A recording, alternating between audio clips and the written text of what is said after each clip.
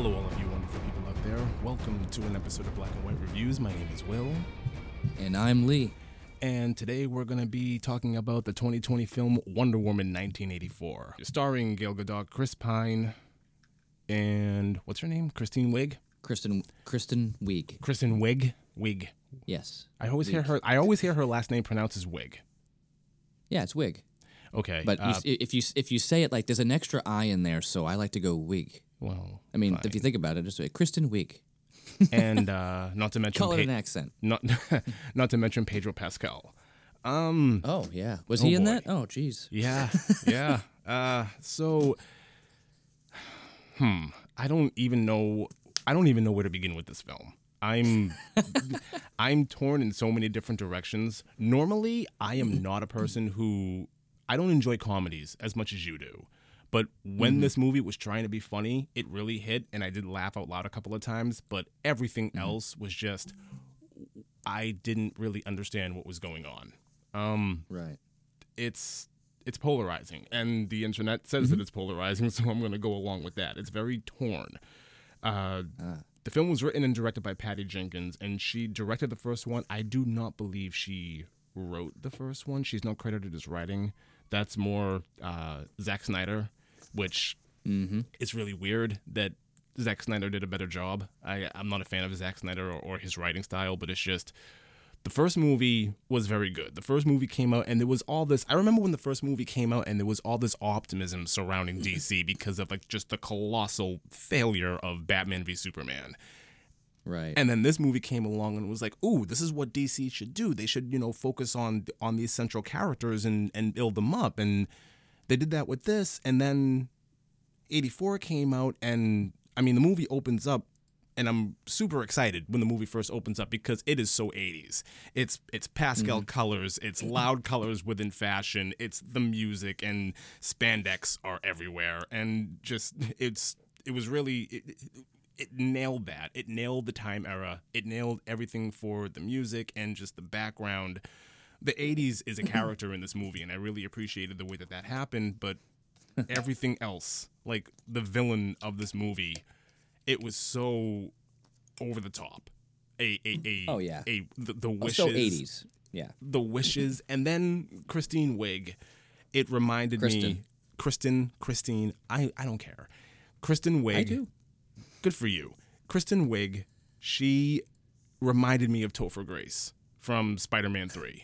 Like, her character in a nutshell was Topher Grace in Spider-Man 3. And I was like, if that's what they were going for, they nailed it. Just that jealous person in the background who gets absolutely no attention and then lucks their way into all of these powers that they have no idea what to do. Like, boom. So that's that's pretty much how I feel about this movie in a nutshell. Bottom line, I don't think I liked it. I watched it the night that it dropped, so I watched it Christmas night, and I really didn't pay attention to it. It was just kind of in the background, and I was back and forth.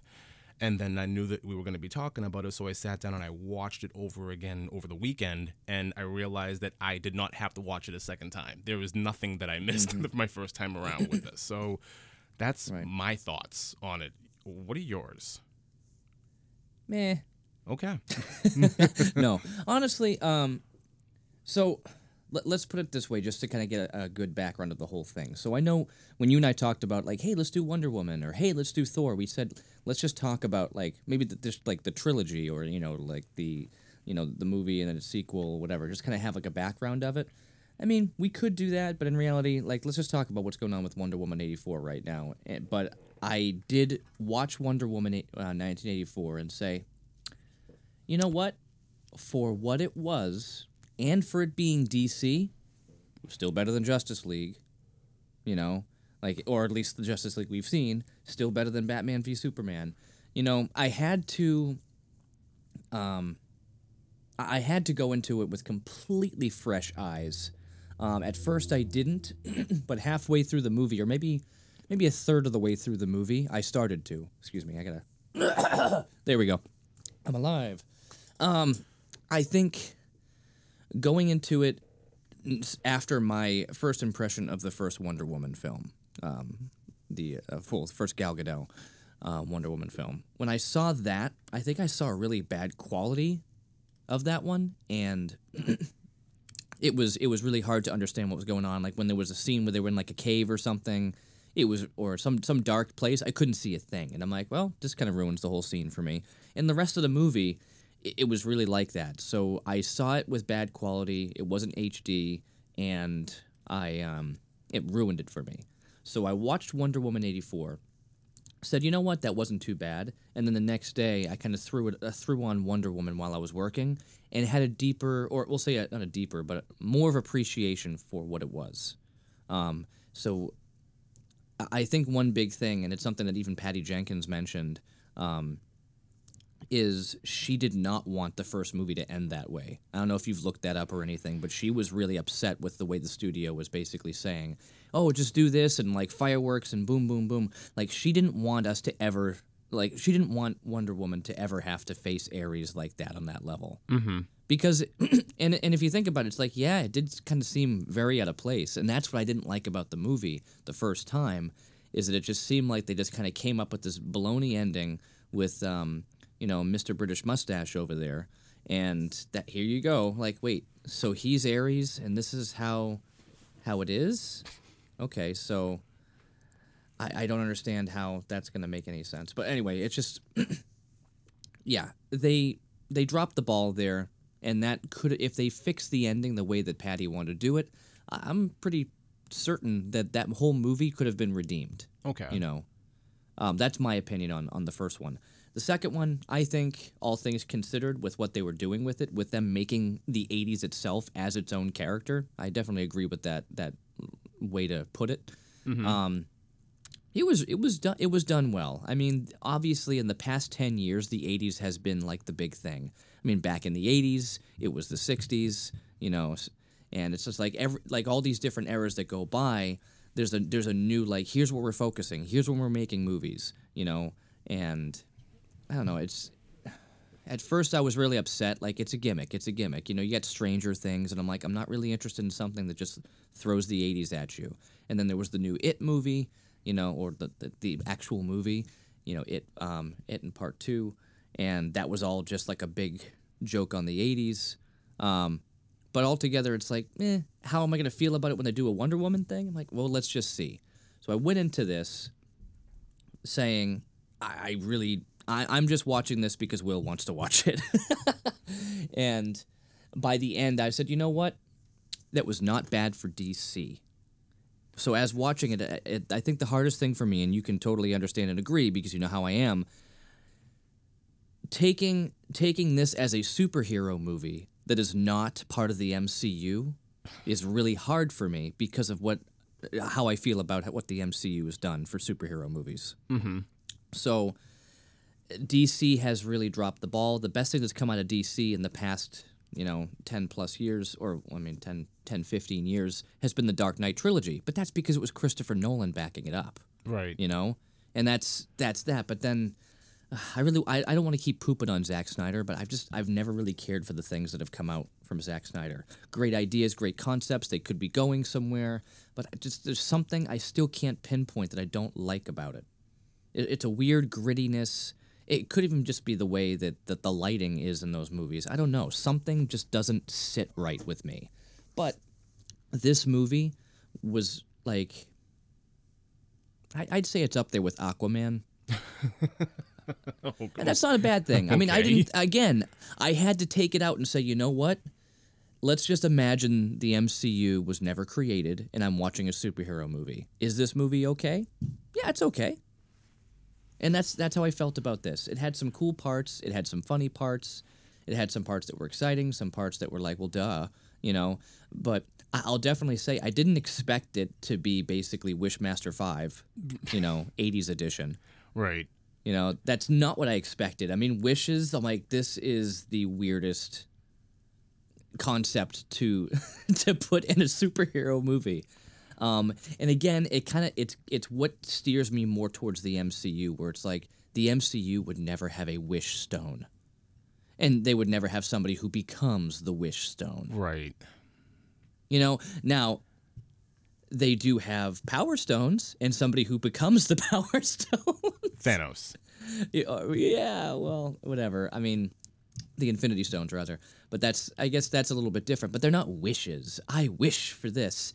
But again, taking it out of the concept of thinking of it and comparing it with the other superhero films that have come out in the past 12 years, this was not bad. And the way they did the wishing thing was interesting. I like the way that he was kind of like persuading people into making these wishes and then being like, yep, good, you did it, and now I'm going to take this, oh, you're going to do that? Well, fine, then I'll take this.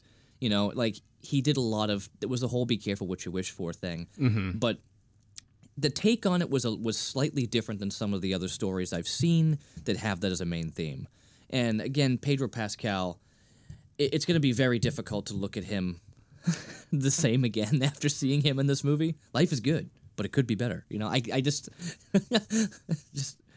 after This Is the Way for the past 2 years, we get this. I'm like, whew. I mean, maybe things would be different if I watched Game of Thrones and saw him get his head caved in there, but no. I mean, he's the Mandalorian. Well, that's where I come into that. I'm used to Pedro Pascal in his face and his acting style. I can safely say that I like him a lot better in The Mandalorian than I've liked him in either Game of Thrones or this. His acting style is very over the top, and this is no exception. Yeah. Very over the top, and I'm gonna go out there and say I didn't like it. I didn't like the way that he was doing his thing in this movie, and I hate comparing everything to the MCU, so I try really hard not to do that, but I understand why you do. The issues that I have with this movie are, one, the wishing, and two is Kristen Wiig and just how ridiculous her character descended into. She basically becomes Catwoman, and then it was, what are we doing? And another problem that I had, and let's just get all over the place with this. So at a point in this movie, Diana learns how to fly.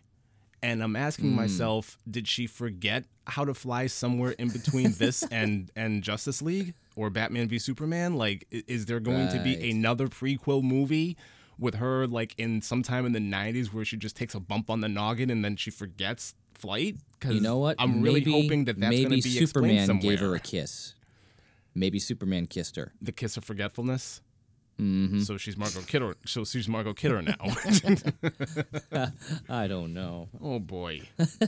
But that was like a big thing with me. I'm like, she's gonna fly. I'm like, when her and Chris Pine were in the plane, and she's like, I don't understand flight, and he's going on about how easy it is, and it's catching the wind, and I'm like, she's gonna fly in this movie. They're gonna have her fly by the end of this thing, and sure enough, she learns flight. But it doesn't make any sense because that's never brought up in either of the present day films that we have with her in it. It's very weird. Like, why was this element of Wonder Woman shoehorned into this movie that takes place in 1984? Why? What happened? Am I supposed to be asking? Am I supposed to be asking what happened? I didn't see why it was even necessary to add flight into it. I understand maybe her taking on that armor and somehow gives her, an advanced ability to fly as well. That's another thing. If you say that there's no point in her flying, fine. But what's the point of the armor then? I know. Like, by the time she puts on the armor, she has her powers back, and she's arguably a little bit stronger than she was before. So what's the point in this armor? It almost served no purpose. It was just, Catwoman is going to beat me and destroy these wings. That's the point. And it didn't make any sense. It made zero sense, and I was just asking myself a lot of questions by the end of that. Did you turn it off right when the credits started rolling? No, I don't think so. I think I waited. Okay, so what's her name shows up? I'm blanking on her name. Oh my god. I thought I waited. I don't. You're gonna have to remind me. Yeah, let me find out her. Where is it? She's in the post credits. She's in the post credits.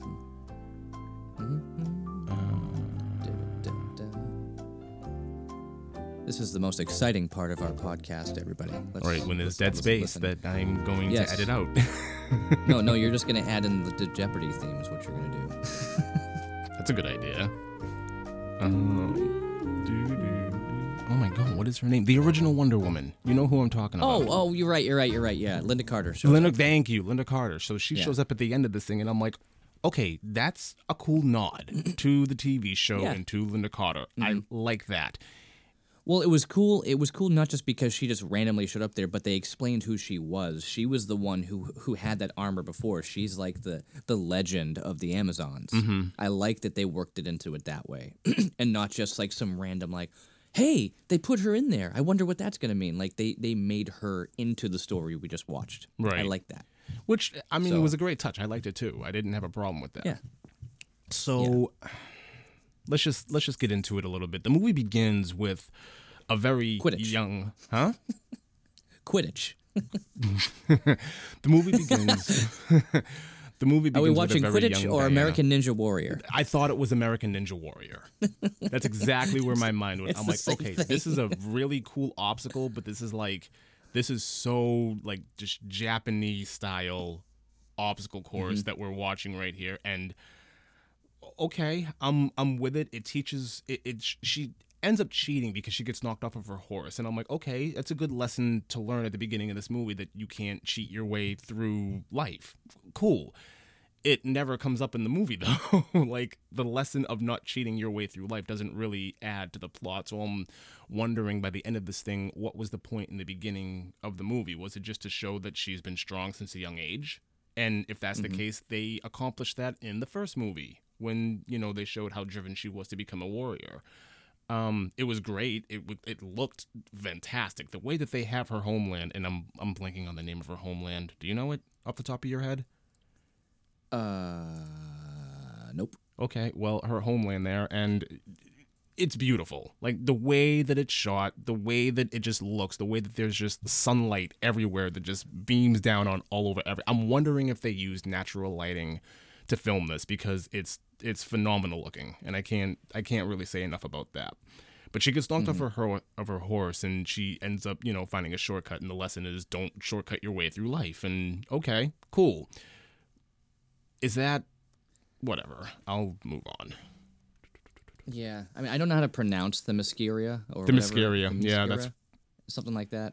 Yeah, I mean, I was trying to figure. That's why I was like, "Do you know it?" I'm like, I know it, but I don't know how to pronounce it. I didn't want to butcher the name. Well, it's like for the longest time, just like, how do you say Mjolnir? Like, how do you name the hammer that Thor has? I'm like, Mjolnir. Yeah, Mjolnir. Okay, there we go. Well, I mean, whatever. It is what it is. Now he's got the Titan Killer or whatever it was, the Stormbringer. Mm-hmm. Yeah. Anyway, of course, I'm going to drift back into MCU. Anyway, after the opening scene, we cut straight to the 80s, and like I said before, it is tube televisions, spandex, loud color, and you get a little Ferris Bueller's Day Off reference with the two kids driving in that that Thunderbird, and they're just ripping through town. I thought that was actually kind of cool. That's a little subtle nod that I appreciated. This movie wasn't over the top with its references. It tried to be its own thing, which was kind of cool. I mean, that was the nod to what? Ferris Bueller's Day Off. Oh, with the two kids. It's from a few other things. I recall something else where it was two kids driving around in a fast car and almost taking somebody out. Mm-hmm. It's not just Ferris Bueller. I mean, Ferris Bueller obviously was the two garage guys who stole the car and drove that thing around. That's just where my mind automatically went. Yeah, I think it's been used in a few other movies in that decade, and it was like an overdone cliche. So I think that's where I was getting the nod. It was just an 80s in general nod, 80s movies in general, or even shows where somebody steps in and saves somebody who's about to get hurt. But she just kicks the car into a spin out. I know. She just walks. It was ridiculous, and you're like, what? And then she just kind of goes on her merry way, and I'm like, all right. Well, she's Wonder Woman, so I believe that she could kick a car out. Like, come on. I know, but it's just the weird thing to me is she's not ever hiding. Yeah, and she. I mean, are they gonna say that like? don't understand. Like, okay, so in this heist scene where they're, the two guys, they're in there and they're in the back because it's a shady business where they have backroom deals going on. You see the monkey's paw, and that sets up the rest of the movie. So Diana she's in the mall, and I think this is the scene where she actually goes to the trouble of using her, tiara to take out a whole bunch of security cameras. Right. So she's hiding from the security cameras, but she's not hiding from the hundreds of people around her right now that can clearly see her. Right. Well, the good news is back then they didn't have cell phones that could take a snapshot. So I guess that helps. Yeah. Okay. I guess so. I mean, you still have a whole bunch of people who can go and tell the story. So I don't know. I think I totally agree with you, and that's what my whole point is. I don't understand how. I mean, we can go back to Superman again, because I've been saying this forever. With the amount of stuff that happens in the show Smallville, how are we supposed to believe this whole weird thing that people don't recognize that Superman is Clark Kent? The only theory that stands in there is that everybody from Smallville is just keeping it secret. They're saying, oh, that's him, but he's doing a good job, so I won't say anything. And I'm like, that is highly unlikely. That is very unlikely. That's a reach. It makes a lot more sense than just saying people don't recognize him. Because I'm more than halfway through the series. I'm really slowing down with it because I'm losing traction. It's just not keeping me interested. But again, I throw it on while I work. If I'm not super busy, I'll kind of have it on in the background. But the past couple weeks have been a little nutty. So it's just ridiculous to me that these characters can just do. I mean, Tony Stark, when he admitted he was Iron Man, he had threats against his life. That was still a thing. But nothing for.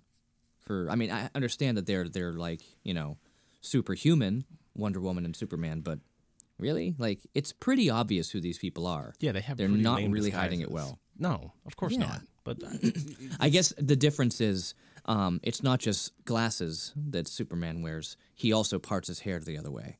I'm like, right. It's the parts on the other side, and that would fool anybody. I'm like, oh, because people don't really have symmetrical faces, so it looks different. Okay, yeah, I've parted my hair the other way before, but you could still clearly tell it's me. So whatever. We move forward a little bit, and right before we're introduced to Kristen Wiig and her character, she's doing this little jog down a little pathway. And one of the funniest things that I saw, I like theater of the absurd in a lot of my movies, and this had one of them. This guy in a full suit, a full dress suit, is just riding a bike with the most serious face in this entire movie, and I just thought that was so funny. I rewound that 3 or 4 times because I just thought it was so ridiculous that this guy in a full suit, serious face, is just riding his bike like everything is normal. You don't see that. I don't even know if you saw that in the 80s. Maybe you did. I don't know. That was just weird to me. And then you know what? Maybe that's just a little Easter egg that's going to lead to something somewhere later on in DC where you find out, that he was just some dude watching things, and he's just riding his bike going by. I think scoping stuff out. I think if you're leaning in that direction, you're giving DC way too much credit. I know. I'm just trying to help them out. Sorry, guys. You're not cutting it. I'm just trying to give you a little help here.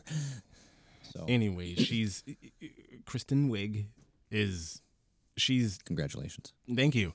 She drops a bunch of papers. She can't walk in her heels. This is very cliche. I'm jealous of you because you're better than I am character. This character has been done to death in movies. This character has been done to death in superhero movies. And I brought up Topher Grace at the beginning of this. I'm going to go out and say I believe that was the foundation of Jamie Foxx's character in one of the Amazing Spider-Man movies. You would be able to speak a little bit more to that because you've seen that movie all the way through. I quit maybe 20 minutes into that movie. I just shut it off. I knew that I wasn't going to like it, and I didn't even bother continuing. Well, you're going to have to watch it now. Thank you. I know, right? I'm going to...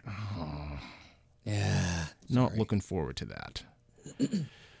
So, we get the monkey's paw, and this guy with a ponytail comes over and hears that these two are talking about wishes, and it grants wishes, and they don't really know what it's about, and he wishes for a coffee, and boom, he gets a coffee. Okay. Yeah. Nothing? Yep. Nothing here? No? And then and you sit there and you go, oh boy, that's what's going on here. Yeah. That's, Okay. that's going to be this movie? Like, wishes? I was thinking, I'm like, okay, this will play a part. Maybe this will just play a part.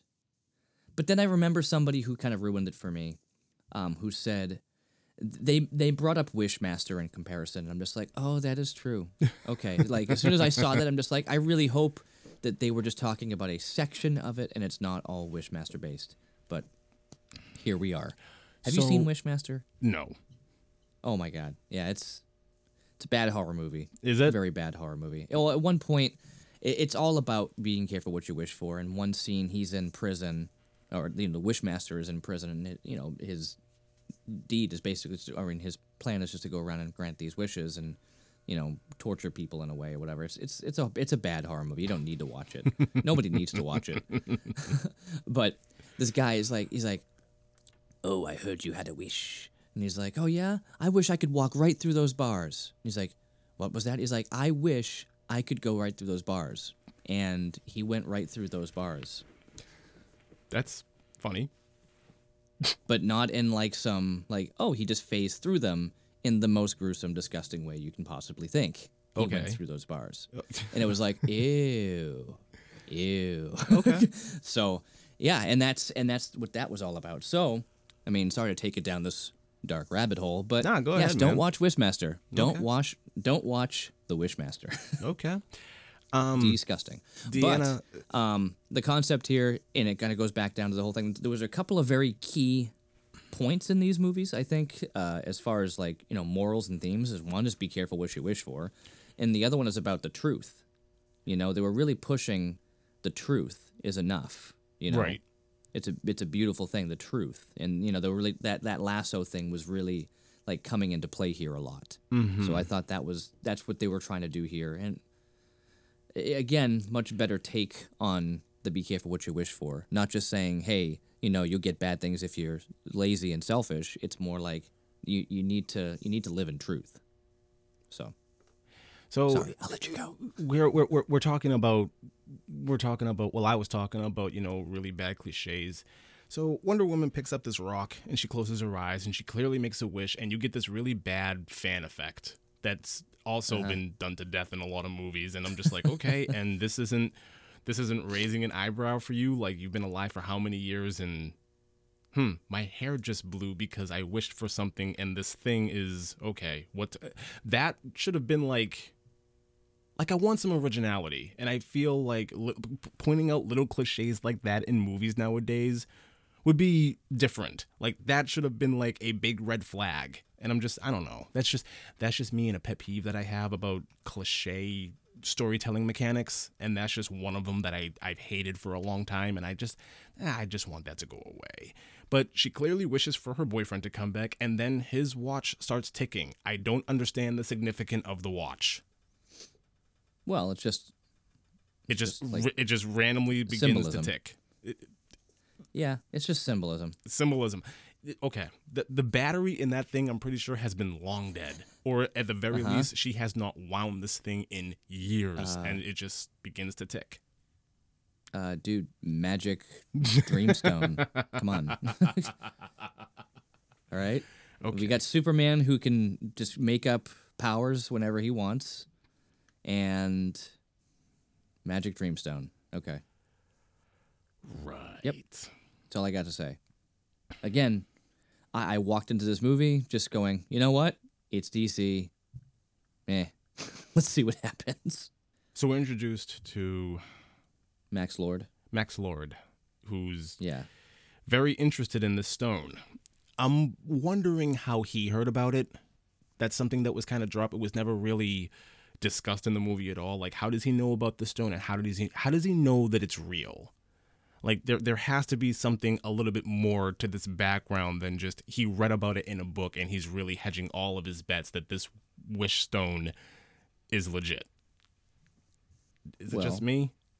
Yeah? No? Maybe? Well, I mean, it's just like the dude in Civil War, who did his studying and found everything he needed in order to obtain it. I mean, there's tons of things like that where the bad guy has studied for years to find the answer, and then they just perseverate on it. They're fixated. That's their goal. It's like, I'm going to start all this stuff, and then once I have this thing, I can run with it. And it's funny because he really just had this drive, that life is good, but it could be better. Like that was it. Like, let me get everything ready, but he was so driven to know that he would find the stone. But it was strange to me the way he found the stone. Because he didn't find it. He stumbled upon it, basically. And he's like, oh, here it is. Oh, wow, let me get into her office. And I was like, huh, that's how you get it after you've been studying and it's just expecting it to fall into your lap somehow, and it did? Well, okay. Maybe he already had some sort of wish power in the first place. Because that's pretty uncanny that he would just bump into it anywhere in the world, and it shows up right in the town that he's in already. Okay. Well, I think it is implied that he purchased this thing because his name is at the bottom of the box. So that I can believe that it would be in this town. Like, black market, it was shipped there. He's going to go pick it up, but the FBI gets involved, or there was a heist to grab it and everything. So that I can buy. It's just, I do remember that part. My whole thing, my whole thing was just he's fixated on this thing, and I'm just like, I'm always baffled when this comes up. Like, you're fixated on this element, and you have no idea whether or not it works. But lo and behold, oh my God, it's real. I'm harping on it. I'm harping on it a little bit, but it's whatever. So I skipped over Kristen Wiig's wish. She just so happens to wish to become Diana, and everything that comes along with that, which we will see. And she falls asleep. She can wake up, and all of a sudden she's good in heels, and she's looking great. She looks no different, but she's turning heads in the office like it's nothing. It's kind of cool, to be honest with you. Like, it's showing. They're actually doing a good job at showing that this thing is legit and it's actually very powerful, which, okay, cool, fine. Max Lord's trying to get into the office. It's not going to happen. He gets back to his office and you realize that he's broke. He got nothing. He's a complete con man, which is really weird. I figured he would have had a little bit more of his life together at this point, but whatever. Yeah. I like the way they did that, though. You don't see it much, You can see somebody who's, like, tanking a bit, but he was just broke to begin with. So I thought that was kind of cool. Like, he was just, like, banking on getting this stone and everything working out in his favor, so he just threw everything he had and everything he could suck out of others into it. It's a little out there, but I thought it was... You don't see it often, so I thought that was a little different. Yeah. Let's skip forward a little bit to when Chris Pine shows back up, and he's not Chris Pine, he's somebody else, just a different face. But he's Chris Pine. Like, they show that for like 2 seconds, and then the camera pans around, and oh, he's Chris Pine. Okay. What was the point in bringing him back into this movie? And I'm asking because I'm wondering, like, what purpose does he serve other than to kind of be Wonder Woman's backup when she needs it? Well, I mean, there was that. Might have been a contractual obligation as well. You're just going, you're just going full on, like, well, contracts. But I mean, in reality, like, I get why they did it. She needed closure. She clearly didn't get her closure. She needed her closure. They did it this way. But I'm sorry. It was a bit creepy. Some random... just like some random dude. Some random dude. He woke up in some random other guy's body. Okay. And, once she realizes it's him, she can see right through it, and she can see only him. And then we see only him. My wife actually watched maybe 2/3 of this movie with me, and she was very confused and didn't understand. She goes, why? I don't think she paid attention to the beginning to see that it was not him, and then she realized it was him. So when she saw the guy at the end, she goes, who's this guy? And I'm like, that's the guy. She goes, what do you mean that's the guy? It made no sense. But I'm sorry, it was creepy. If I'm thinking of it like right now. If something ever happened to my wife, God forbid that anything like it would happen, and she was gone, and then she came back in another body. I mean, this is all stuff that obviously wouldn't happen, but it's just like came back in another body, and then I would see through it and just be like, okay with it. I wouldn't. It would be really weird. It would be really hard to see through this other dude's face. Like, I don't see how she could see through this other dude's face. It's weird. It's just weird to me. I guess I get it. Love is strong. Love is powerful. Love is blind. And that's what they were getting here. The truth, right? It's all about the truth still. She knew the truth was he was Steve. Okay. Steve's a different dude in some other dude's body. Like, that's what's going on here. I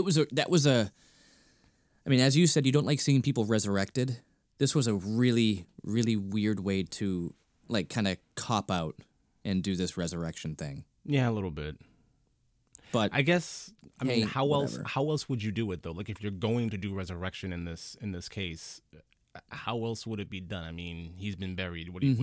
He's gonna start, banging in the dirt, and somebody's just gonna magically hear him? I think I would have hated that a lot more. Exactly. It would have been a lot weirder. So it's like, okay. If you're going to do it, at least do it this way. I get that, but it's still weird to me. I'm on your side. I wouldn't go so far as to say that it's creepy. I'm just gonna say that it's bad writing. It was really poorly done. I don't know how else to do it. I don't know how to do it to have it make sense because, like you said, I do not like resurrections. I don't think I would have done it. I would have found another way. There are other ways that she can get closure. She doesn't need to. I mean, people go through this all the time in every day-to-day life. You lose somebody and you have to find closure for yourself. You can't, have the person come back and all is good. Like, come on, it's a little out there for me. It was showing a flaw in her character. It was showing selfishness, and that's exactly what the whole point of it was she was being selfish by trying to do that. And that's what he showed her. He's like, listen, you got to let me go because you need to take care of this. That's the whole point of this. Is at the end, she gave up. She renounced her wish in order to, do what she needed to do. Right. So she had to let go of him so she could get her powers back. And it's okay. And that I'm fine with. That was the whole point.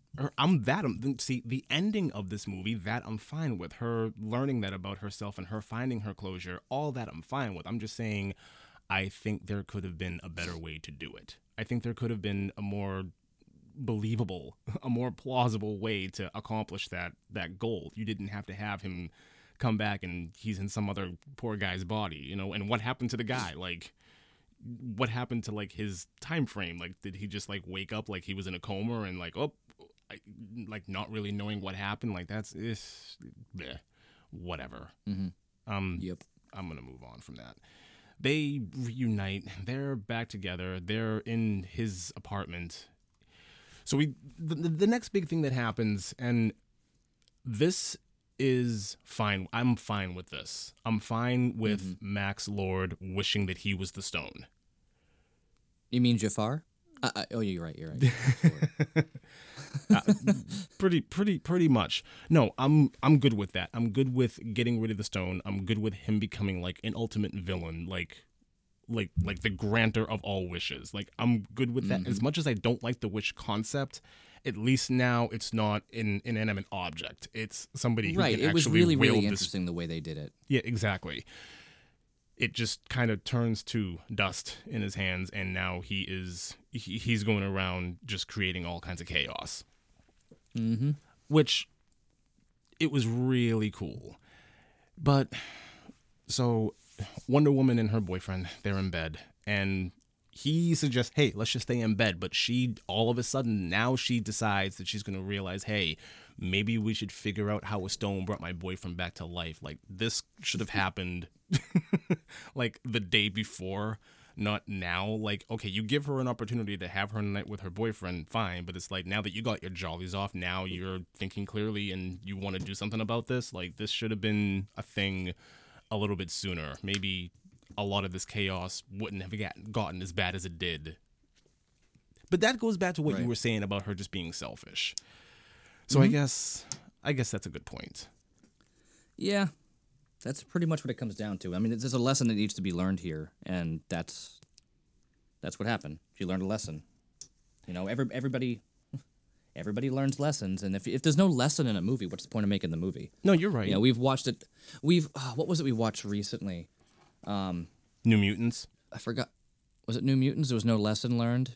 No, there was definitely some stuff that we've seen recently that have come out, and it just like to me, I can go back to The Dark Tower. I thought The Dark Tower was a cool movie, had some cool parts to it, but at the end, there was no lesson learned. Mm-hmm. Nothing changed. Nothing changed, and that bothered me so much because like, what was the point of this? Every story has to have some type of change, some type of struggle, some type of somebody getting over a challenge in order to, you know, advance, you know, whether it's win in the end or at least just get a little bit better because there's a sequel coming or something, you know? But there was nothing. Yeah, that's yeah. Anyway, that's just that. There has to be something like that. There has to be some kind of growth. So that was the main focus here was the growth. Like there's truth, there is reality, and you know, you can't just wish for something new and just have what you want because there is a truth, there is a reality that you need to stick with. Right. So, So a part that I Yeah. thought was really funny, and I'm surprised I found this so funny, was Chris Pine and his wardrobe montage. the whole culture shock situation. Exactly. This really worked Yeah. for me. I The thought fanny that this pack? was hysterical. Oh my god, the fanny pack. And how he just wouldn't leave the fanny pack alone. And even when he decides on a wardrobe, he's still wearing the fanny pack. It's ridiculous, Right. but it's so 80s, and it worked. It worked beautifully. And the sneakers, everything about that was great. Chris Pine is an amazing method actor. Like, he was Oh, yeah, he's ridiculously good in this movie. Mm-hmm. I thought that he was Yeah, really I funny. I enjoyed it. thought that it was great. And then you jump forward a little bit, and even like his amazement about being on an escalator. Like, he pulled it off really Oh. well. Yeah. Oh my No, the god. funny thing is with the whole clothing thing. Do you remember they did the exact same thing with Diana in the first one, Did they? where he brings her? Oh, When he you're brings right. her there, you know, to where he's living, and they do this whole montage of her getting dressed. I'm like, okay, so they're taking a lot of the formula from the first movie, and it's that whole thing of like her trying stuff on. She's going like, how does a woman fight in this? And the woman's his secretary there. She goes, fight what? We fight with our our words or something like that. And it was yeah, that was the whole. There was a big thing, and it was the funny point in the movie. You know, getting comfortable and getting used to the whole culture shock. The cool thing is, if you remember at the end of that, when she finally settled on clothing, it was a nod to Clark Kent. You know, she had the hat on, she had the glasses on, and like the suit. Yeah. You know, to look like Clark Kent. So that was an interesting nod back in the first movie, but they do it here. Tables of turn. She knows about the world. He's, you know, many decades like out of his element, and it's just like, okay, yeah, whatever. Kind of like when Marty goes into the future and he's like, oh, pull out your pants pockets. All kids wear their pants inside out, and he gets the new jacket and the hat, and it's like, okay, whatever. Right. This is what you guys wear. All right, well, you're the doc. So. And another really funny thing, they're on their way to the museum, and they're walking through this plaza, and he's looking up at this big sculpture, and she's just like, oh, that's art. And he's like, oh, art. And then he like just marvels at a trash can for a couple of seconds, and Right. they just let that moment linger. And the timing of it was really funny. And she has to, oh, that's just a trash can. Oh, okay. And then they go to the Space Museum, which I thought that was really funny too. I'm surprised. If they did not have that part in all of the trailers, I would have laughed as well. See, I didn't see any of the problem trailers. The problem is they put that in the trailer. Okay. And every version of the trailer had the trash can scene, from what I recall. Okay. So for me, it was like, oh, here's that part. Yeah, it's as funny as it was in the trailer. Not funny now. I try like, really it's just- hard to eh. avoid trailers when I can. I do if it's a movie I'm really really excited about. I was not very excited to see this movie. I mean, I was happy that I got to, but it wasn't Star Wars. You know, like Star Wars, I will avoid the trailers. You know, I've had to because of just what happened to the whole sequel trilogy there. Yeah, I needed to I needed to go into it totally unbiased and like if I watched the trailer and they have all these great parts and then I watched those movies, I would have been very disappointed. You know, so Right. that's it depends on what it is. If I'm really pumped about something, I will not watch the trailers. and yeah, so that's kind of where I'm at with it. But I did see the trailer. I didn't watch it like intentionally to pull it all up.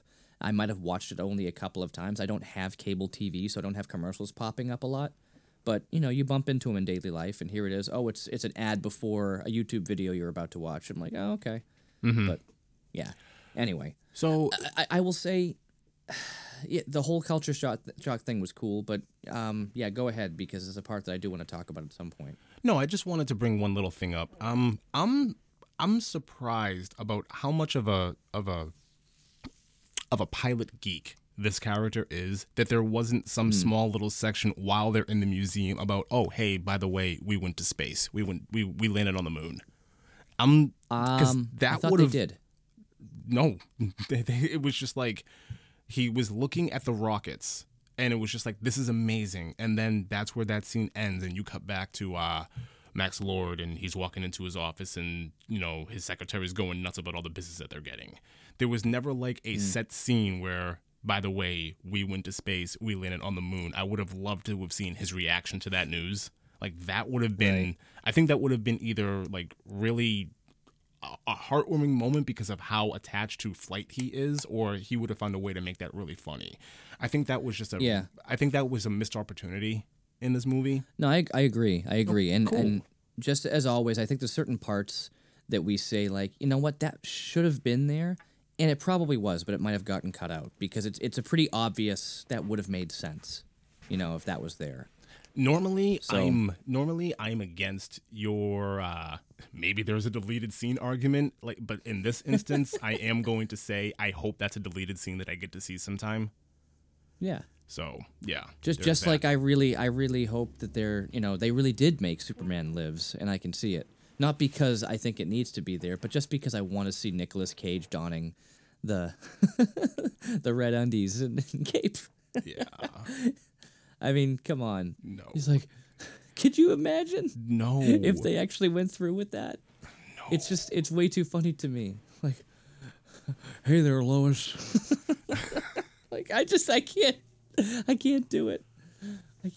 Can you imagine him like? if it's Because I mean, Brainiac would have been involved, so I can imagine him just like being like tortured by Brainiac, just going, all cagey. Oh man, it would have been hilarious. if it's But anyway. a parody of a Superman movie, fine. Oh, But I could not take him as a serious Superman ever. I can't take him as a serious anything ever. I mean, I know this is a controversial time right now, but does anybody else? I mean, there's a lot of things that are happening right now, but the best theory I've heard so far is everything that happened last Wednesday, down at the Capitol, was just so he could steal the Declaration of Independence. It was just a Wow. distraction. Yeah. Hey, I mean, there have been crazier theories. I just think he's doing whatever he has to do to keep out of prison. If I'm always making movies, they'll never know. Exactly. So, I wasn't there. I was making these 5 movies for Netflix. oh boy. Anyways, it does not take long after he becomes the Stone. I'm gonna keep calling him the Stone. I don't care what the proper name. It's basically a stone. He basically okay. becomes. It does not take long for things to really start going awry. And the first hint you get that Wonder Woman is getting weaker is when she's trying to rip a lock off of a garage door. Again, little things like this should be a red flag to her, and they're not. And it bothers me because this was a character in the first movie, and for the majority of this movie, where she's really intelligent and really intuitive, but little things that she should be paying attention to, she's not. I don't know if her love for Chris Pine is so blinding that it's affecting, her mental capacity, but just, wow. It really... Like, she can't get the lock off, and she doesn't think to say, maybe the two are correlated. Maybe something else is going on. Did that resonate with you at all, or is that just me? But what was happening that you thought that she was distracted by? So, no, I said I don't know if she's just distracted by, like, if her love for Chris Pine is just so blinding that it's distracting her from everything else and she can't see everything that's going on, or if they're just purposely writing her to, to lack intuition. Because the past two movies, because the majority of this movie and the first movie, she's very, very intuitive, and she has a clear understanding of what's going on. But in certain situations in this movie, like I said before about she made the wish and then there was this weird effect, and that didn't raise any red flags. And now all of a sudden she's having a hard time pulling a lock off of a garage door, and that doesn't raise any red flags. And it's very jarring that this character would be in that predicament. And I'm just wondering, is that just me? Am I reading too much into it? Am I giving DC too much credit, or is that a legit thing to pick on?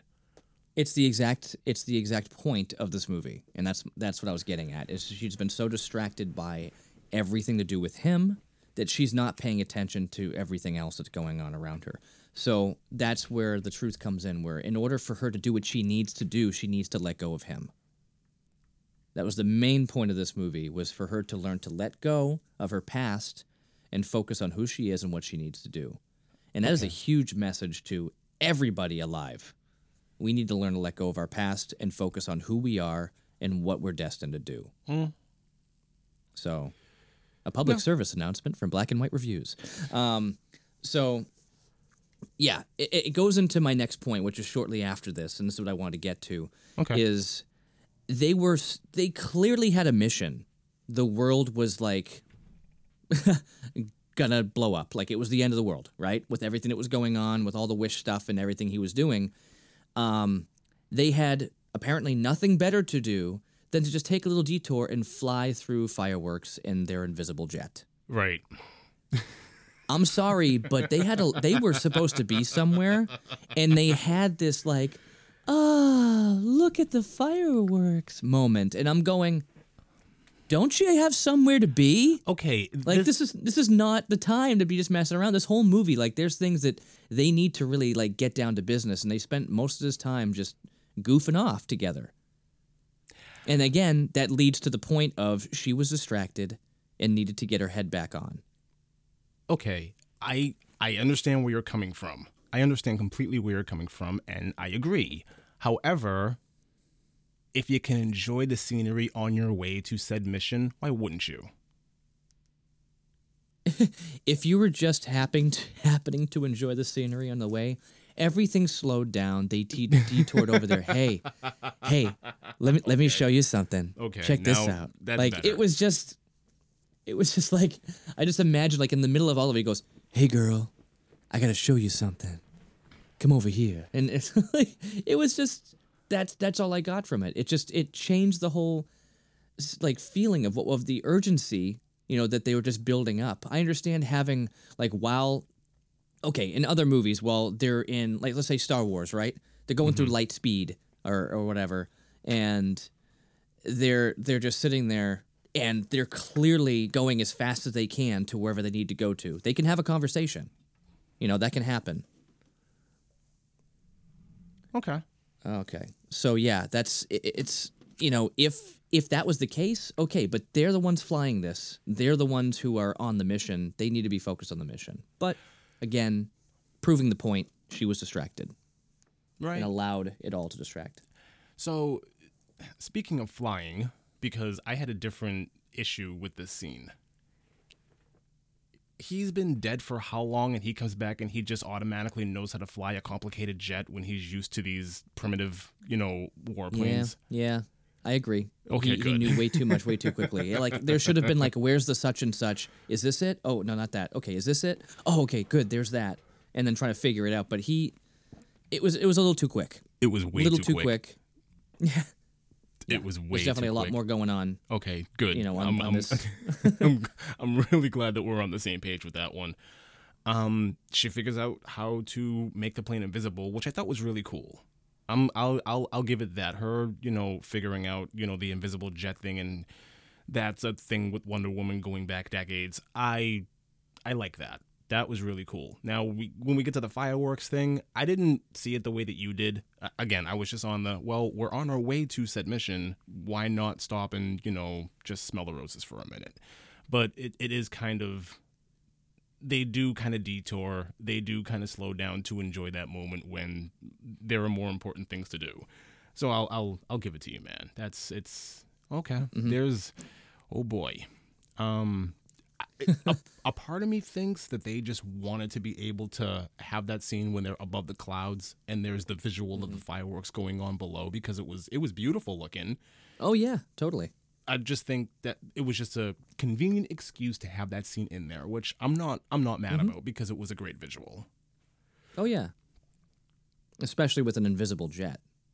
Yeah, and they can just see. Yeah, But I think, aside from that, we have that, and then we kind of get right into the, we're back to the darkness of DC here, where I almost felt like we were watching Joker. Okay. With how Kristen Wiig just goes off on that drunk dude.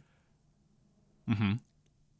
Like, she clearly let all this stuff get to her head, and she just like all the power and basically everything she had before, all pent up and everything. Now that she had power, she was getting power hungry and whatever. She was getting drunk with power. Yeah. Drunk with strength. Drunk with everything that she gained. And she just took it way too far, where even that guy that she's like, oh, hey, Barbara, whatever. That guy was like, dude, what are you doing? Yeah.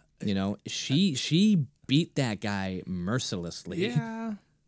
That's different than, obviously that's the point. The point is that, she's going to take him down, and get revenge. But, for somebody that powerful, that is way too much. Way over the top. Yeah. And that's why I'm thinking that's why I'm like, it's Joker. It's like I felt like we were watching Joker. I agree. However, there is an argument to be had that he kind of had it coming, because there is a scene. He had it coming, but okay. There is a scene that we skipped over where they do encounter each other before, and he does kind of attack her, and Wonder Woman has to come and save her, and he's laying on the ground. Now, she didn't go over the top with the way Wonder Woman didn't go over the top with the way that she hit him.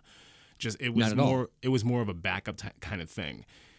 Right. And the way it was done, it was done really well. But the thing is, Kristen, or Barbara's character here, Barbara Minerva. Babs. That is Barbara Ann. She whatever. That's another way this is 80s, because who is named Barbara today? I have no idea. I don't know a Barbara. I have never met a I know Barbara. barbers, but they were around in the 80s, with jobs. At that point. So yeah, definitely not our generation. No. Nope, I do not know a Barbara anywhere near my age.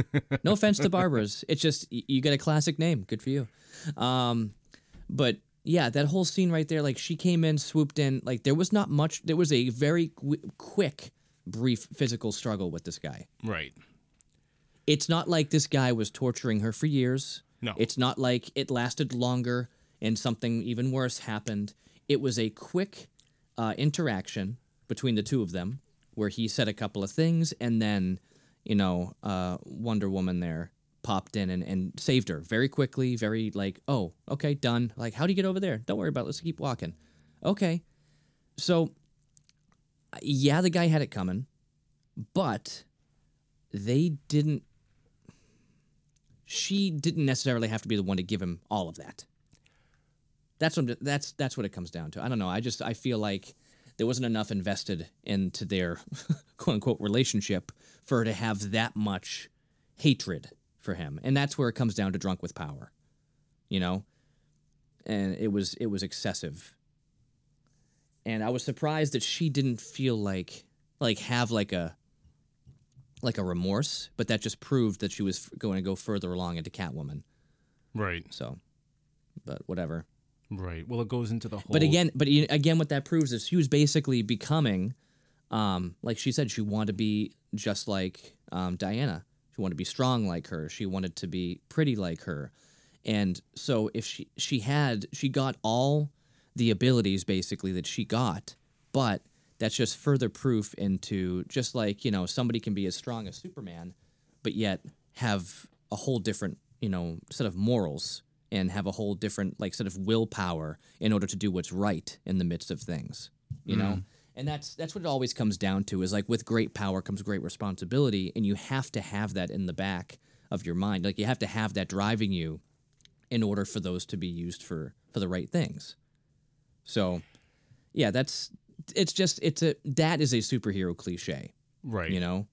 Just because you have the firepower or, you know, whatever power, you know, you have to have the heart behind it. You Well, I know, if think anybody else came in there, anybody else like Tony Stark shows up, I mean, just like look at Obadiah Stane. You know, he wasn't Tony Stark, and that's why at the end of that one, he was donezo because whatever. He had the same firepower. He had even more.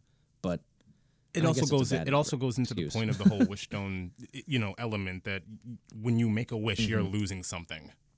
Yes. Diana exactly. loses her power. This woman, Kristen Wiig, she loses her Barbara. She loses her humanity.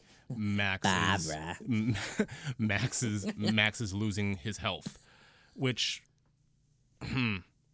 we'll get to that later. we'll get to Max and the whole health thing later. Oh, jeez. He travels to the Middle East to secure more oil, and the oil tycoon over there basically wants his homeland back. And granted, and in exchange, he's walking away with his security team, which so so now we're introduced to this idea that because he's the stone itself, he can make the decision of what it is he's going to take. Yeah. It's interesting. It's weird. It is interesting. it's But I mean, very I guess that's the interesting. point because if it was just the stone would just automatically do something like that. Yeah. Car chase, random. I mean, it's the same car chase sequence you've seen in every superhero movie where there's a car chase. Yep. The Yep. superhero has it to was overcome cool. a whole bunch of obstacles. It's cool. It is what it is. But it's we've seen this a million times.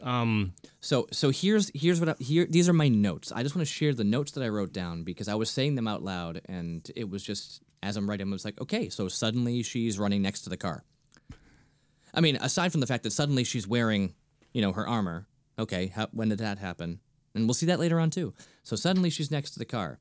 She lassos a bullet. Drive shaft down, truck flips. And now a rocket. Lost the lasso. And I'm like, okay. So that's my note on this entire scene. She lassoed a bullet, and then she also lassoed a rocket. I'm like, what is going on? And it doesn't stop there. We'll get to what else she lassos later on. But chase scene, yes. Every good action movie has a car chase scene. I know where you're Okay. going. I know where you're going with the what she lassos later on, and there's a couple of years removed for that reference to be relevant here. I'm just pointing that out now because I know where you're going. Anyways. Oh, I know. 1984. Yeah, I know. I know what you're saying. Anyways, yeah, and she. So we get to the end of it, and she saves a couple of kids, and again, we're going to her. She's losing her powers because she loses her grip on the lasso. I don't know if she loses her grip or the lasso was too hot for her to handle. I'm really confused there. That's interesting. I Do thought you know it was what I just a mean? matter Because of like it looked like it was glowing a lot more, and that's why she lost her grip. Like it was actually burning her hand, or if she was just unable to, I don't know, hold on to it and the kids. at the hold same on. Like I'm time. watching Yeah, the I don't scene know. right now, and it definitely looks like it burned her because she does let go and she looks at her hand like, "Ow, that hurt." It is Interesting. kind of a thing. I could be way off on that, but she protects the kids and she doesn't want them to play in the street anymore. Oh boy. So they fly back Yeah. home. Yeah, they fly back home. They're having a powwow about the stone with this guy with a really bad Rastafarian wig. This wig looked ridiculous. I don't understand. Yeah. I don't understand why they had to have him with that wig on. They couldn't have just had a guy like you want to you want to have a Mayan, but you don't have to have him wearing a ridiculous fake looking Rastafarian wig. Well, the guy was from India, wasn't he? I thought he was Mayan because he pulls out the book and he's like, yeah, my great grandfather was Mayan in our civilization. So I'm like, okay, so is he Mayan or is he Indian? pretty sure. Yeah, dude, it was Ravi Patel. Okay. I mean, that, as far he's been in a bunch of other stuff, but as far as I knew, the Patels didn't tend to be Mayan. I know a few Patels, so I don't know. Anyway, that's I mean, Ravi himself, he was born in Illinois, so whatever. Where you from? Originally, Illinois. Where are you from? Oh, Illinois. okay. No, what movie was that? It was they said, "Oh, where you from?" And they're like, "Oh, New York." And he goes, "No, originally, oh, Pennsylvania." Like, okay, whatever. But yeah. So anyway, yeah, really weird wig. But yeah, he gets the information. But I think the big thing that they were getting at was like, you give up what you hold dear when you use the stone, and that's the big thing. Is like you're not just giving something up; you give up what you hold dear. And with him being the stone, you kind of he could probably pick up on what people held dear, to a point. Like, he wasn't a mind reader completely. He didn't have all that power, but he could sense things. So, like, when he was taking the stuff from the guy and building the wall and all that stuff and whatever, which was interesting. At first, I'm like, what's with the wall? Oh, okay, I get it. That's what he wished for. Okay, that's weird. Like, why is there a car on top of that wall? Oh, all right. It was a little off. It just suddenly, showed up there. But, okay. Giving up what you hold dear. And for him, he was all about self-preservation, he wanted to make himself look good, especially in front of his son. But that was the thing. He didn't lose his son. He was losing himself. I mean, we can get into that too. I mean, I hate to say, I don't hate to say, but it was definitely a tear-jerking moment between him and his son when he finally realized that his son loved him unconditionally, and that was a big deal in the end. But are you talking about give everything up? Are you talking about the scene right after the powwow there, where Max is in his office and he's granting all kinds of wishes, and then his son walks in and he's like, "Oh, I just wish for you to be great, or I wish for you to be successful, or whatever." You talking about that scene or the scene at the end of the movie? Scene at the end of the movie. Yeah, I thought the scene that I'm talking about right now, where he's granting all kinds of wishes and he's getting sicker and sicker, and he finally sits down and he has his this heart to heart with his son. And his son was like, "I wish for you to be great. I wish for you to be, whatever." And he just hugs him. And I thought that was a real moment. Like, that made... Oh, yeah. That made kid made the movie. Yeah. That Alistair. kid's amazing in this movie. I mean, Yeah. What's his name? The characters were Alistair was the name of the kid. Alistair. Thank you. But I want to know his real name. Lucien? Kang. Lucien Perez? Okay. Lucien Perez. Anyways, a phenomenal actor for a child. I wish nothing but the best for his career.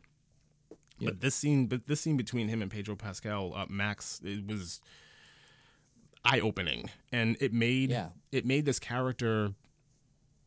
It made his character a little too sympathetic for a villain. Do you know what I mean? Like, if he's gonna be the villain in this movie, I don't want to sympathize. I don't always want to sympathize with a villain, especially one that's this greedy. Like it's clear, like greed and want and just more is what's driving this character. Right. If you're gonna have the scene where he finally realizes like everything that his son means to him and him renouncing his wish, if you want to have that at the end of the movie, fine, because the movie's over and he's been resolved. But you do this, at the midpoint of the film, before he even commits his, most dastardly deed. I didn't need that. That kind of, it threw me off a little bit, because then, by the time we're at where we're at, I knew his fate. I'm like, something's going to happen with him and his son is going to turn this character completely around. Like, I saw that coming from a mile away, and it kind of, it took me out of it a little bit. You know what I mean? Right. And we can go back and forth on what's cliche good and what's cliche bad.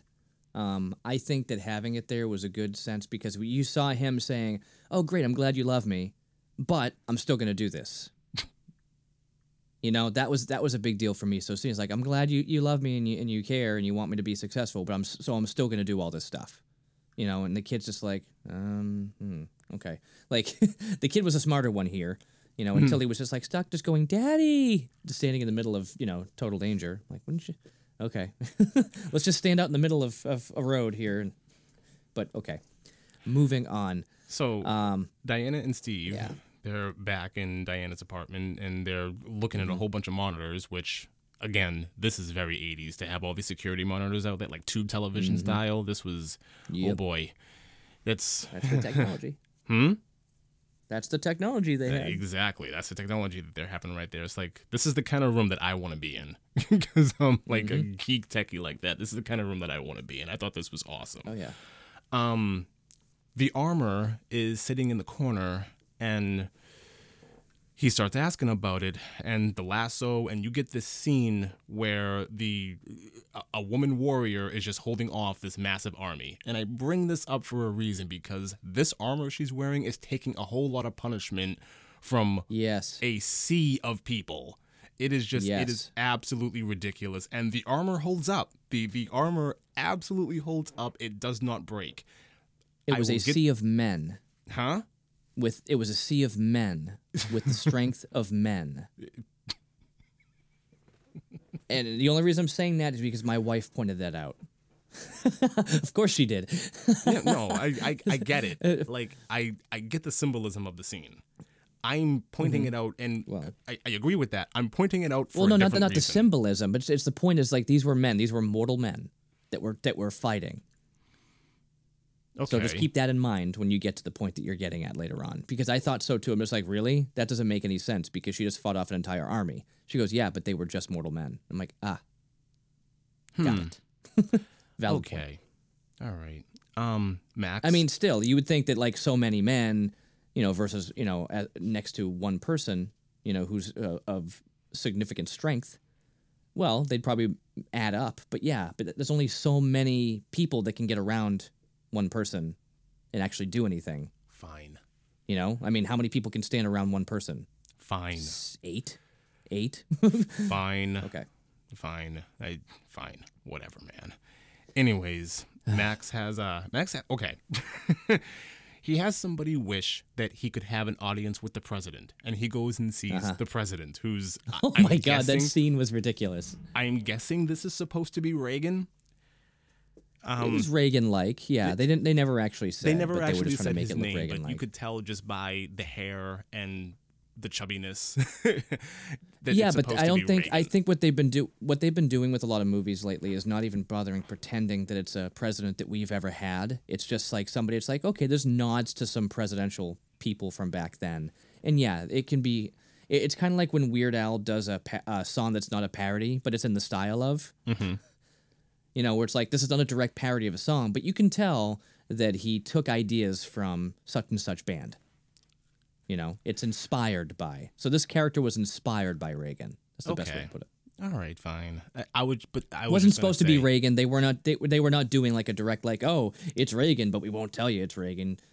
Because we don't want to deal with that. So they were just saying, like, hey, this character was clearly inspired by the president at that time.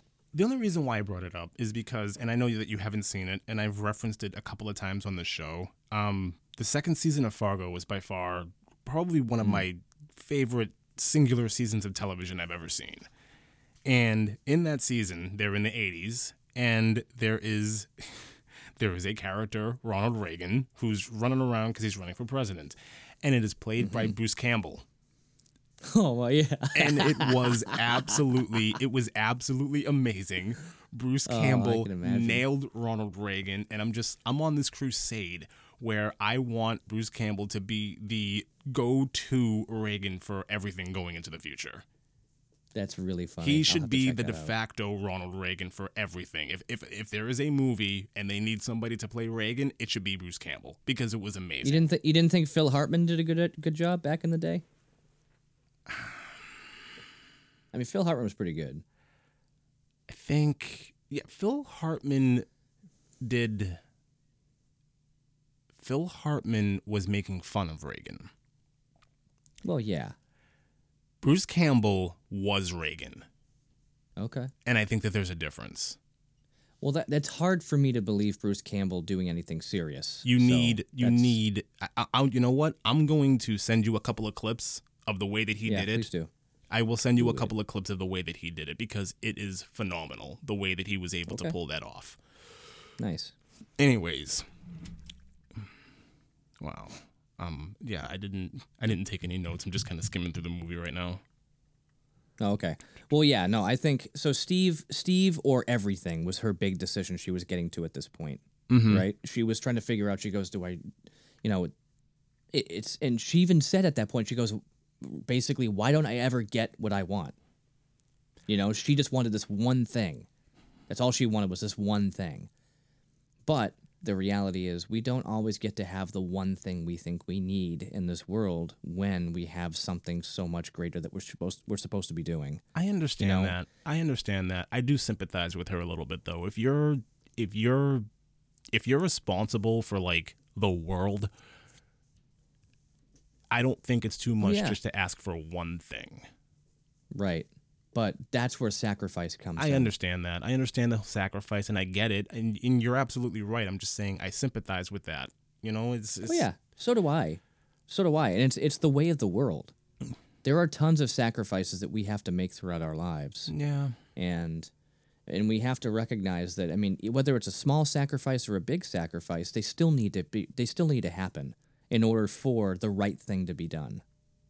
You know, and I think one of the hardest things is pride. You know, when I talk about something really simple, one of the hardest things that we have to sacrifice is our pride. When we're in the middle of an argument with somebody and we stop and we apologize, we're not necessarily saying, "I'm sorry, you're right." You're just saying, "I'm sorry, I value our relationship more than my own pride." That is a huge sacrifice. You know, do I do that? No. Should I? Of course. It's hard. It is one of the hardest things I've ever done. You don't do it. From somebody that's known you for almost 30 years, no, you don't do that. Anyways, let's so all right. This is ridiculous. The concept behind what I'm about to talk about is absolutely ridiculous. He's in his meeting with Reagan, right? Oh my. And yeah. Reagan wishes for more nukes. So he gets more nukes. Fine. And in exchange, I am taking all of your power, blah, blah, blah, blah, blah. Yep. There is a machine that he just so happens to see that the particles of which can somehow touch everybody, and that's exactly what he needs because he wants to be able to touch more people to grant more wishes at once. Uh-huh. What? Yep. Yep. Okay, so there's Uh-huh. there is a broadcast device that the particles of which can touch everybody. Uh-huh. This is the most ridiculous thing. That didn't make sense to me. I didn't even understand the word. The particles of which, no, like that. No. Sorry, no. This is insane. Nope. This scene jumped the shark for me in this movie. Why? I don't know. Ah, my God. No idea. It was so stupid. It was so stupid, and I get why they did it. I get why it was in there. It's a plot device to set up the end of the movie, and fine. But the way that it was explained here, like it can beam down and the particles, and it touches everybody. This thing just sounds like it was caught. This thing, especially in the 80s, this thing sounds like it would cause cancer in millions of people. Oh, of course. So there is that. We get a lot of... That's what everybody got. That's what everybody got in return for their wish. Pretty much. Cancer. Thanks, much. Reagan. Or thanks, inspired. President inspired by Reagan. Thanks, Reagan. I do like the one thing. Okay, so at the same time that they're explaining this particle broadcast system, they also bring up, Reagan and the Star Wars initiative, which okay, that was a real thing. So you have this really real thing that Reagan did in large part to, bankrupt the Soviets. But at the same time, you're also explaining this particle broadcast system that touches people. They needed to have a balance. Like, here, it's like the compliment sandwich where you try to distract somebody with a compliment, and then you tell them something that's like, critical, and then you tell them another compliment. Like, maybe they won't notice how ridiculous this is because we'll put truth here. Right. Well, we'll put something nice there. Oh my God. Wonder Woman and Kristen Wiig, Barbara, they have a showdown, and I'm not gonna. I mean, it's a superhero showdown. It's it's. Yep. Do you have anything to add to that one? Because it's a superhero showdown, and I believe the line I wrote was, "That's a bad wig." That's a pretty bad wig. Yeah, she came in, she showed up, and she's all like, what, leathered out or something, right? And she's Yeah. she looked like if Madonna became a villain in a superhero movie. That's what was kind of happening here, and you're like, oh wow, Like when I was interesting. when I got to this point of the movie, I'm like, and this is before I saw the end. I asked myself, is she trying to channel Michelle Pfeiffer? I did not know how right I was going to be when I said that to myself. when we saw Catwoman. Exactly. It's funny because so when I read it, and I don't know if it was spoiled somewhere, but I thought somebody said cheetah somewhere, or like Cheetara or something cheetah related. I'm just like, does she turn into a bad character? Because what I saw in the trailer, she didn't look like she was a bad character. She had big glasses, and she was just like, kind of like, oh, whatever, Kristen Wiggy. So I will have to say, I was very impressed with her performance in this, because everything else I've seen Kristen Wiig do has been hilarious. Like her characters that she plays on SNL and in different movies are always really, really good. In this movie, although it's a superhero movie and there's tons of cheese in it, which is up her alley, she did an amazing job playing a villain. Yeah. I mean, in this scene right here, I was kind of like, wow, I did not expect to see her, go this direction. So I definitely kudos to her, and, a couple of claps for it. I thought that she, as an actress, did a very good job stepping into a different type of role for her. Great. You know what? I will give her credit for that. Great flip, because at the beginning of this movie, she was very, slapstick, and you get to a point where she just somewhere she flips the switch and she can just turn into this maniacal villain out of nowhere. And I did appreciate that. Her acting chops are through the roof. And it brings me right back to that same point that you just mentioned, like Michelle Pfeiffer. She was completely Selena Kyle before and after the cat situation. Exactly. So she did a very good job taking that same exact concept. I mean, obviously that's how they wrote it, and she's like, okay, I enjoyed that movie. I can do that. And she did it, and it was great. Exactly. So they have their showdown. Diana loses miserably, and she she gets all busted up. She gets all busted up. Yeah, she's done. She's limping away, and she realizes, okay, I have to renounce my wish. She does. She's instantly fine, and then she learns how to fly. Yep. So tearjerker scene. Tearjerker scene, and it goes back to what you said before about her, finding closure, and she made the decision herself, and I'm happy for her character for doing that. And then she learns flight. Yes. Again, this does not come up in either Batman v Superman or Dawn of Justice that she can fly. Nope. Which I'm guessing we're going to get another movie that takes place before Batman v Superman, like probably with her sometime in the 90s, and something happens. I'm really hoping that that's the case, because it should happen. It should happen in 1999. During the Y2K scare, and they should somehow work that into it. And her system crashes, like something ridiculous. I'm like, what happened in the 90s that they could work into it? I mean, a lot of stuff happened in the 90s, but I'm like, dude, no one's ever talked about Y2K in a movie. Let's do it. That could work. I mean, hey, there's got to be some way they can work that in. We probably just gave somebody the idea, and man, that could we work. need to start copyrighting our ideas. Maybe. Anyway, maybe she's the savior of the Y2K incident, and that's why that's why the world didn't come to an end. And in doing so, and it's about that Mayan. We can talk. Okay, no, and in doing no, we're not so, going 2012. And in doing so, when she's saving everybody from the Y2K problem, she gets zapped by a supercomputer. And yeah, a supercomputer. That makes total sense. And Superman was there. Yeah. And Richard Pryor was there. You could do that again. And you were there. And you were there. Yeah. Anyway, so I thought it was kind of funny. Like, there was this whole thing where all these people were getting their wishes, quote unquote. It was basically a scene from Bruce Almighty.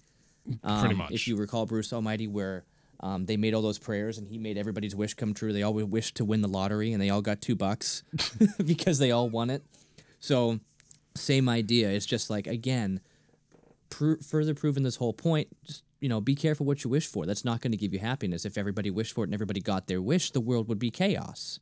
And that's what was coming here. So like you said, she renounces the wish, and then she lassos a plane. Okay, so we've got Bullet. She lassoed a rocket. She lassoed a plane. And then she rides the lightning.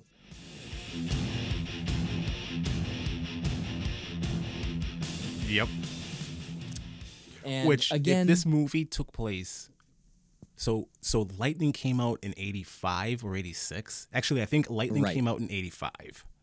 So if they did it in 85, they should If they did this used the movie song. in 85 and this scene was scored to Whom the Bell Tolls, would have been amazing. It would have been epic if they did that. It would have been epic. It would have been awesome. I would have fully backed it. I'm like I kind of want to like make a mock scene of it and just have that song playing while she's like, that would have been amazing.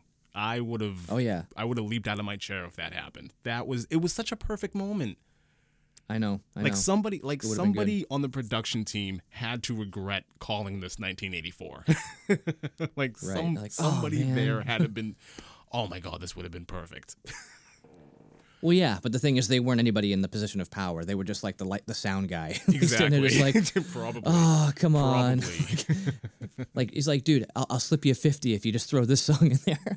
Oh my God. Anyway, so again, we have this. We have her riding the lightning. We have her flying, and she shows up in a full CG gold suit. Okay. How did she get it? Okay. Again, where did it show up? Exactly. Like how? I'm the way that I'm thinking, and it's she flew flawed. there. It's completely flawed. But the way that I read this scene was she's on her way, and sometime, and maybe there's a deleted scene, she realizes I need my suit, and she turns around and goes back to get it. Yeah, and then she grabs a Twinkie too because she hasn't eaten in the entire time we've seen the movie. So I guess so. Like, oh, well, I mean, hey, girls got to eat. All right, girls got to eat. And now, and now I'm going enter to Catwoman. Yeah, now I'm going to praise this movie a little bit. Okay. So there are these turrets, and they're shooting up at the sky because Wonder Woman's coming, and they want to kill her, right? Mm-hmm. I like that the turrets run out of bullets. Oh yeah, that was pretty cool. That was awesome. You don't the usually way that see was that. done, because in no movie where you have guys with the machine guns and turrets shooting up at something, they never run out of bullets. It's just an endless supply. Like they all. I know you're not that big of a gamer. They all have Solid Snake's bandana. For those of you who don't know, if you're playing Metal Gear Solid and you get the bandana, you basically have unlimited ammo. That's every movie. Here, they run out of bullets, and it was perfect. It was perfect the way that was done. It was great. And and like you said, she shows up in the CGI golden suit. Yes. Yep. Yeah. And then she's there. Enter Catwoman, and then we see the most computer-generated Cirque du Soleil I've ever seen. I mean, how else would you describe that? It was totally. It was just like these flips and spins and aerial this and that, and you're like, huh. I'm pretty sure I've seen this once before when I went to that circus. Yeah, that's what I thought too. This is a circus act. Yeah. Yep. Yeah. It was that, and that was my issue with Batman v Superman, is that Batman should never be a CG character ever. Mm-hmm. That it takes away from what Batman is. So when you saw Ben Affleck, Batfleck, whatever, grappling himself and pulling himself from wall to wall, like up on the rooftop and stuff, I was like, oh, I saw that in the trailer and I wanted to vomit. Like, I never ever want to see Batman move that fast. That is not who Batman is. Yeah, I know. So here it's like, when you go full CG fighting, okay, Wonder Woman, I can get it. She is, she has these crazy skills. And a cat, you ever see a cat jump around when they're, not sick like mine right here? They're quick. So I'm like, okay, I can see all of this being somewhat of, a reality based on what's going on here. But Batman, Snyder. Anyway, well, was it Snyder? No, who actually directed? Oh, no, I'm getting them confused. Anyway, yes. So everything has a price. Again, the big truth behind it, everything has a price. That's the point. The truth is enough, and it's beautiful. She's fighting this Catwoman, right? And as you were stating, they're getting into this fight, and she is just tearing the armor apart. Rips off the wings and everything. The wings are done. Wings are done. And I'm like, oh, those are the coolest part. Actually, that was the only functional part, if you think about it. It was just to cover her. Pretty much. But what's that going to do? It's gonna protect against hits against a cat lady. Okay. It's funny when you say cat lady instead of cat woman. But it's protecting against hits against a cat lady. And again, your question was all these men, were coming after this armor before, but I'm going to go ahead and walk that back, because you did make, you know, the comment earlier that you and your wife were watching this, and she said, yeah, they were mortal men. So I'm going to forgive that one, because, let's talk about, her final wish, because, Max was feeling generous, was she wanted to become the ultimate apex predator. So, oh my God, yeah. she can do that. Another, because she's a cat, another Batman reference when she's swinging on the power cord brought me right back to the ending of of Batman Returns. Batman Returns, yeah, that was good. Yeah, that was. That. I mean, and then it was electrocution is what in the end took her out too. Yeah. So I'm like, okay, interesting. Well, not really, because never mind. Yeah, well, I get it. Yeah. Yeah, exactly.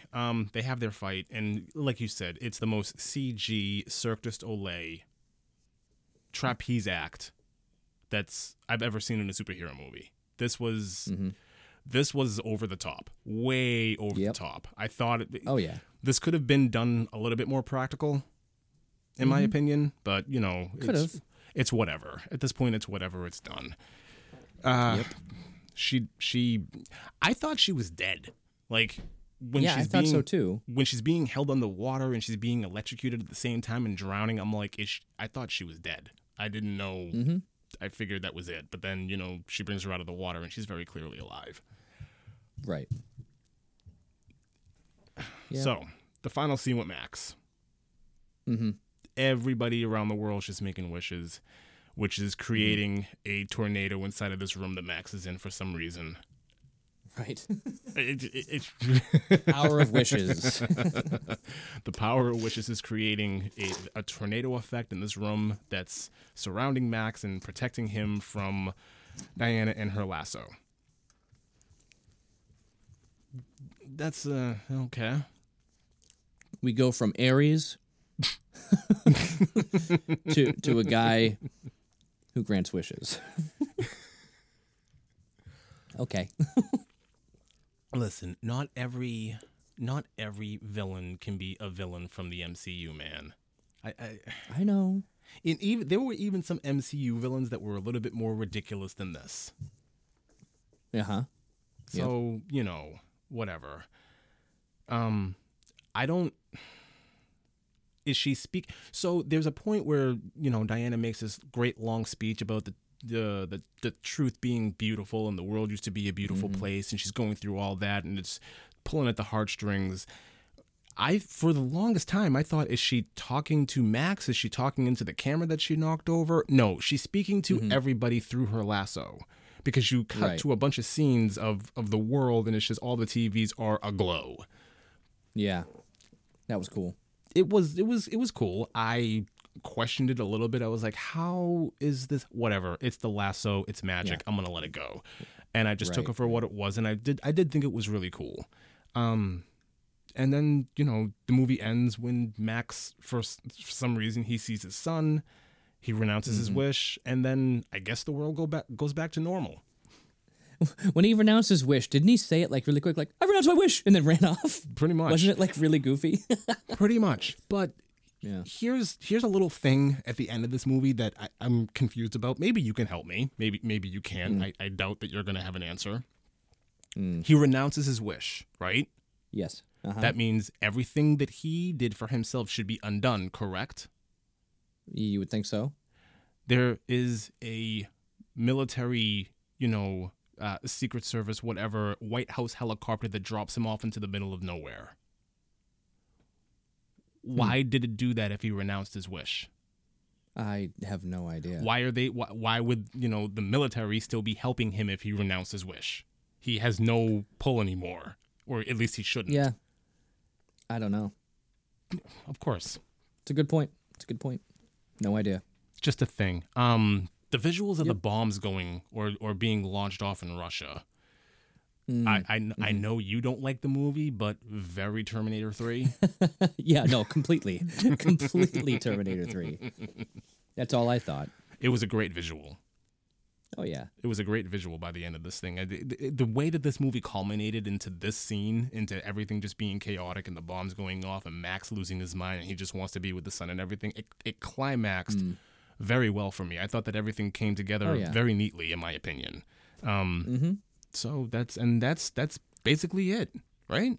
Yes. So it was funny because when I first watched it, I had to sleep on it. I felt better about it the next day. Okay. When I first finished it, I was kind of like, well, And I saw a meme that I think I sent you that was great. It was it said everybody after getting HBO Max just to watch Wonder Woman 84, and it just showed Pedro Pascal and saying, "I renounce my wish." Yeah, pretty much. And I was like, and that's kind of how I felt when I first watched it. I'm just like, yeah, I renounce my wish. You could take that back. But no, in reality, it was not bad. It was not horrible. It had truth behind it. And I mean, if there's no truth, if there's no lesson, if there's nothing that's going to come out of it that's going to lift up something or make people realize there's a good moral to it, what's the point of taking it in? What's the point of watching it? If there's no point, what's the point? I guess that's the easiest way to say it. If there's no point, what is the point? I mean, if I really wanted to watch, okay, I'm thinking about stuff like, watch the show Cops. Ooh, that's an issue we don't talk about anymore. They don't play Cops anymore. But what do you learn when you watch Cops? You're like, oh, nothing. No, you do. You learn to obey the law. And if the cops are coming, just, okay, don't run because this will happen to you. You get attacked by a dog and you'll be hanging by your underwear on a fence. That's okay. You learn things. Everything teaches you something. Don't do that. Okay. If all I get from it is don't do that, that's a good lesson. I'll take it. Here, it's, there's a truth, there's a destiny, there's a purpose, there's a reason that you were created, there's a reason you exist. And, if you try to go against that and do things that are selfish, you could be giving up something huge that could affect a lot in your life and those around you. So that was her big lesson, and a big lesson that I think does hold a lot of truth just in life. So, agreed. In the end, I don't think this movie was bad. I don't think it was great either. I don't think it was good. I don't think it was bad. I'm kind of in between. I'm meh. You know what I mean? I'm not gonna watch this again. I can take it or leave it. I much prefer the first Wonder Woman movie. I would love to talk about that sometime. But as far as this goes, I'm still on the side that DC, man, they got some work to do if they wanna I'm blanking. If they want their universe to be any kind of significance, they have a lot of work to do. And I do think that they're on the right track. Even if this movie fell apart in some places, it's still being on the right track. They're doing a lot of groundwork for this Wonder Woman character, which I think is the smart move. Even if this movie doesn't work for some people, you do have to appreciate that. And you have to say, you know what, DC is moving in the right direction. They have these two films. They have, the Aquaman movie. They're going to be doing a couple of different Batman movies. But all in all, I said a few years ago when they were, doing Batman v Superman and then they had Justice League, I said a few years ago that I really wish that they would slow down and really flesh these characters out. And we're getting that now, so I can't complain because I'm getting exactly what I wanted to. That Right. being said, this was a good effort. I don't think it deserves a lot of the hate that it is getting out there, because it's getting a lot of hate for some of the really, is reasons it? that Oh. you and I both pointed out. But all in all, it was a good time. It wasn't the greatest thing in the world. It wasn't the worst thing in the world. It was in between. Meh. Yeah, That's my I rating. Think, I Meh. think. Yeah. I mean, I'd say a little bit more than meh for me. Okay. Just because I really appreciated the message. That was my big thing. Is that the message was actually truth, and I really did appreciate that. So overall, as a movie, it has its flaws, just like any movie. Again, it's made by man. Man's fallible. Man, we screw up, and but in reality, it's not bad. It has a good message, and yeah. And as far as DC as a whole, I think that they're really putting a lot of effort into their new Flash movie, because once you start working Flashpoint and different universes, different worlds, Earths rather, it's different Earths. Once you start moving the different Earths in there and having different Batmen, working in Michael Keaton, like they've been saying, and when they already had their crossover event when they were doing Crisis on Infinite Earths in the CW Arrowverse, where they had the Ezra Miller's Flash show up in there. Actually, that just popped up again today, and I watched it, and it was brilliantly done the way that they did it, and it just opened up a huge opportunity for them to really branch out in different directions and be a lot less limited. Whereas, and this is it could be their leg up on the MCU, because of how they can tell stories now that there are different Earths, different realities, because they won't be as limited. So I'm hoping that they take it and they take it seriously and they don't botch the Flash. Now I'm not a huge this, like, as far as DC goes, I love Batman. That's as far as I really go with DC. Batman and Spider-Man are probably my favorite when I'm just looking at like comics and cartoons and whatever animated stuff. But video games especially. I love the Arkham series. I love a lot of the Spider-Man games I've played, starting with Spider-Man 2 for PS2. That game was just great. It was basically Grand Theft Auto, but you're Spider-Man. It was awesome. First, like, open world, like, superhero movie like that worked, or superhero game that worked. Because we all know that Superman 64 was garbage, and I do own that. And I turned it on a few months ago and turned it off about a minute and a half into it. Anyway, big long run. But my point is, I really hope that DC gets their stuff together when they're doing The Flash, because I think they can do a lot with it if they do it right. And I'm hopeful. So that So am was I. that. So am I. I'm hopeful too. I mean, Yeah. a broken clock is wrong twice a day, or right twice a day, right? Pretty So- much. Pretty much. They got to get some things really right. No, I'm with you on that one. I hope they do Flash right. I hope they get that one right. I hope whatever Batman is going to be coming down into the future, I hope they get that right. I've heard the Michael Keaton rumors, and at this point, I still think they're rumors. That has not been confirmed or denied. That was it was actually like a week or two ago. That was just a tweet that was taken out of context. So Yeah. we'll see. We shall I'm not see. on board with that. I don't think we need to see a 65, 70-year-old Michael Keaton playing Batman in 2021 or 22 or whenever that movie's going to be coming out. Well, no, he wouldn't be playing Batman per se. It would be more like he's Bruce Wayne, which would make more sense. I'm not on board with that one either. If he's going to make Because a they're cameo, talking about it being more like a I don't know if it's just the Flash or some other stuff that they were talking about, but more like a Batman Beyond type thing where he's training a new Batman. Huh. And that's Maybe. where it could totally work. Maybe. Yeah. I'm just saying, Birdman didn't cut it for me. We need to see Really? him play Batman. So Well, I'm you saying didn't it didn't fulfill. you didn't No, like I did. I'm just Birdman? saying, I did, but it was not a superhero movie. No, of course It was not Batman. I know, but that's my point. It's a joke, okay? Okay. All right. I think we're done. We've been doing this for Yes. about an hour and 45 minutes now. That's going to wrap Wow. it up for Wonder Woman 84. Yeah. Yeah, good talk. Yep. Adios, All right. amigo. Have a good one, everybody.